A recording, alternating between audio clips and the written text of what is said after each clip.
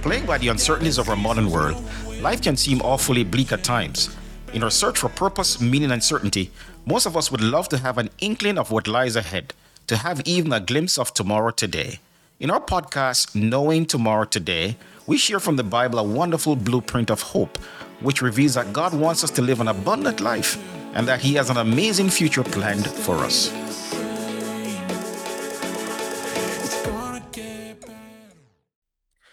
All right, welcome to our podcast, Knowing Tomorrow Today. I'm your host, Merrick Brown. Thank you always for joining me on this journey of hope. I always want to encourage you to like, subscribe, and to share these messages of hope wherever you listen, with your family, with your friends, your coworkers, and just all who you meet, right? Just share these messages of hope with everyone. And so in our last episode, we discovered that the human family is just in a terrible predicament. We are in big trouble. And we are helpless to help ourselves. And left to ourselves, we are doomed to a life of suffering, misery, disappointment, pain, and death, right? Like the Apostle Paul, as we come to grips with our fearful condition, we cry out, "Oh, what a miserable person I am. Who will free me from this life that is dominated by sin and death?" He mentions that in Romans chapter 7, verse 24. And so, because of his boundless love and mercy, the good news is, and there's good news in all this, right? That God has not abandoned us to utter despair and eternal loss. God's response to humanity's suffering, pain, and death was to come down into it himself. Now, this is just amazing. God could not bear the thought that our rebellion would eternally separate us from Him. And so, out of their love for us, the Godhead, the Father, the Son, and the Holy Spirit gave up one of their members, the Son of God, for our redemption, for our salvation. Scripture reveals that God so loved the world that He gave His one and only Son, that whoever believes in Him should not perish but have eternal life. John 3:16. Now, friends, every time I think about what God did, it still just amazes me, right? That God would give up his son, his only son, is the most amazing development in the history of the universe. That the creator of the universe, think about it, the Son of God, who is going forth are from old, from everlasting, as Micah says in Micah chapter 5, would stoop to become human, to become one of us, to become Emmanuel, God with us. It still boggles my mind, even to today, right? So scripture reveals that when the right time came, though, right, God sent forth his son, born of a woman, to buy freedom for us so that he could adopt us as his very own children, right? You find that in Galatians 4, verse 4. And so, hundreds of years before the Son of God actually came to our world, God, through his holy prophets, gave us certain signs or messianic prophecies in scripture that would help us to pinpoint the exact time of the Son of God's arrival. In fact, the time prophecies of Daniel chapter 9 have been called the crown jewel of the Old Testament because they pinpoint about 500 years before he was born, the very year when the Son of God would begin his ministry on earth, and also the year of his death. Now, the starting accuracy of these time prophecies that we find in Daniel chapter 9 even caught the attention of Sir Isaac Newton, who called them the foundation stone of the Christian religion. So let's take a quick look at this amazing time prophecy found there in Daniel chapter 9. So when Daniel chapter 9 begins, as the chapter opens, we see the prophet Daniel, he's praying, right? Daniel is praying, and he's praying and asking God not to delay on his promise to allow his people, meaning the Jewish people, to return to Jerusalem after 70 years of captivity in Babylon. And amazingly, at the end of Daniel's prayer, there in Daniel chapter 9, the angel Gabriel shows up in answer to Daniel's prayer and says to him, "Listen, Daniel, you are beloved by heaven." Isn't that amazing, right? For God to send an angel in answer to your prayer and to tell you that heaven loves you, right? And also, as Gabriel comes, he says to Daniel, "Listen, God's promise is sure. Your people are going to return after 70 years." But not only that, when Gabriel shows up, he also gives Daniel and gives us a timeline of when the Messiah, or the Son of God, would actually begin his ministry to save humanity. So we find this in Daniel chapter 9, verse 24 to 25 in your Bible. And this is what Gabriel tells Daniel. He says, 70 weeks are determined for your people. Know therefore and understand that from the going forth of the command to restore and build Jerusalem until Messiah the Prince, there shall be 7 weeks and 62 weeks. Now, I should say here, no, the time prophecy there in Daniel chapter 9 is one of the most complex prophecies in the Bible because there is some math here involved in terms of understanding and interpreting what the text is saying. So I'm not going to get into the full details of the prophecy of Daniel chapter 9 and all its calculations. Perhaps we will do that in a future episode. For now, I just want us to focus on when Gabriel says that the Son of God would actually show up in order to save humanity. So Gabriel says to Daniel in Daniel chapter 9, verse 25, sorry, 24 to 25, that 70 weeks is allotted to Daniel's people. So we know that 70 weeks works out to how many days? Like 490 days, right? Now, the majority of Bible scholars say that the only way for the 70-week prophecy of Daniel 9 to make sense is that we need to interpret those 490 days as 490 literal years, right? And so when you have the opportunity to actually study this out for yourself, you'll see what they're saying actually makes sense, right? And why they came to this conclusion. Now, here's what's amazing. Daniel also tells us when this 490-year period would begin in Jewish history. He tells us there in Daniel chapter 9, verse 25, know therefore and understand that from the going forth of the command to restore and to build Jerusalem until Messiah the Prince, there shall be 7 weeks and 62 weeks. So we know from history, we know this from history, that the commandment was given to restore and build Jerusalem after the Jews returned from Babylonian captivity in the fall of the year 457 BC. It was in the fall of the year 457 BC. Also, Gabriel tells us that from the year 457 BC until when Messiah begins his ministry, there would be 2 blocks of time, right? There'd be 7 weeks plus another 62 weeks. And this makes for a total of 69 weeks. And so 69 weeks works out to how many days? Like 483 days, right? Or literally 483 years. So I hope you guys are following this, right? I know there's some math involved here. So here's the point of all this, right? Because I don't want to get too much into the math of all of this, right? The angel Gabriel is saying to us that if we want to know when Messiah or the Son of God would actually show up in history to begin his ministry to save humanity, all we have to do is to go forward 483 years, starting from the fall of the year, starting from the fall of the year 457 BC. When we do that, we will arrive at the fall of the year 27 AD, right? And so, based on this amazing prophecy in Daniel chapter 9, verse 24-25, we can know that the Son of God, the Christ or Messiah, would begin his earthly ministry in the second decade of the first century AD. In other words, he would begin his ministry in the fall of the year 27 AD, right? Now, there's only one person. There's only one person in all of history who fulfilled all of the messianic prophecies in Scripture. I mean, there are like 60 major messianic prophecies there in the Old Testament.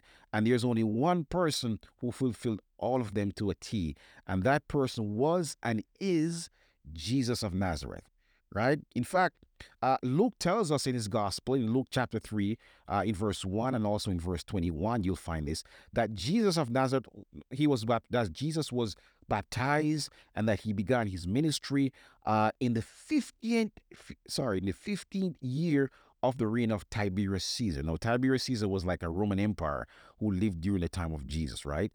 And so we're told Jesus would begin his ministry in the 15th year of the reign of Tiberius Caesar, which works out to be about in the fall of 27 AD, right? So, friends, this is amazing. God did not leave us in the dark as to the time of his son's arrival on earth. Again, scripture tells us that when the right time came, God sent forth his son, born of a woman, to buy freedom for us so that he could adopt us as his very own children. You recall also in the Gospels when Jesus started to preach, he's like, listen, the time is fulfilled. right? The kingdom of God is at hand. What he was doing when he was saying that, he was actually pointing to Daniel chapter 9 about this time prophecy, right? So we know the story. We know Jesus' story, right? That he was born to a carpenter named Joseph, and his fiancée was Mary in the Judean town of Bethlehem. Of course, this is what's amazing. The Creator God, Jesus of Nazareth. So instead of choosing the palatial home of an earthly potentate, he humbled himself. He made himself of no reputation. Just an amazing God, right? And was born to poor peasants in a barn and with a manger for a crib, right? And of course, for the first 30 years of his earthly life, Jesus lived in obscurity as a lowly carpenter in Nazareth, which was a small Galilean town, right? So here's the thing. My thing is this, right? In our digital age, breaking news events from all over the world are often reported to us in real time by meticulous, hard nosed 21st century journalists who frequently travel the nation and the world in search of the big news story. Right after the next big news story, they travel far and wide. So I'm thinking, surely a world-changing event of the magnitude of the coming of the Son of God to planet Earth must have garnered some attention and some coverage by the first century journalists and historians of the day, right? So, yes, Josephus, he was a first century Jewish historian. He actually wrote about Jesus. And this is what he says. He said, Jesus was a wise man who wrought surprising feats and a teacher of such people as accept the truth gladly. He writes, he says, Jesus won over many Jews and many of the Greeks, right? Tacitus was a first century Roman historian, and Pliny the Younger, a former Roman governor of Bithynia, which is located in modern Turkey today. He also mentions Jesus, right, and the movement that he spawned there in the first century, right? And so these are accounts that are outside of the Bible, right? And from these, you know, outside accounts, we learn that Jesus, he was a wise teacher, that he was someone who performed amazing miracles. He was eventually crucified by the Romans, that his followers believed that he was the Son of God who was risen from the dead. And of course, we have access, right, to accurate first century eyewitness testimony that has been documented and carefully preserved in the Gospels of Matthew, Mark, Luke, and John. And these guys all testify that Jesus of Nazareth was the Messiah, the Son of God. Now, these eyewitnesses or these first century journalists not only accurately reported what they had heard and seen, but because several of them had unique access to Jesus, right? They were his disciples, some of them. They were able to document for us the intimate details of Jesus's life and work. Now, this is what the Apostle John wrote there in 1 John chapter 4, verse 1 to 4. And this is amazing what he writes here, because he was an eyewitness, right? He was in the inner circle of Jesus's companions there, right? So he writes here in 1 John chapter 1, verse 1 to 4. He says, "We proclaim to you the one who existed from the beginning," he says, "whom we have heard and seen. We saw him with our own eyes and touched him with our hands. He is the word of life.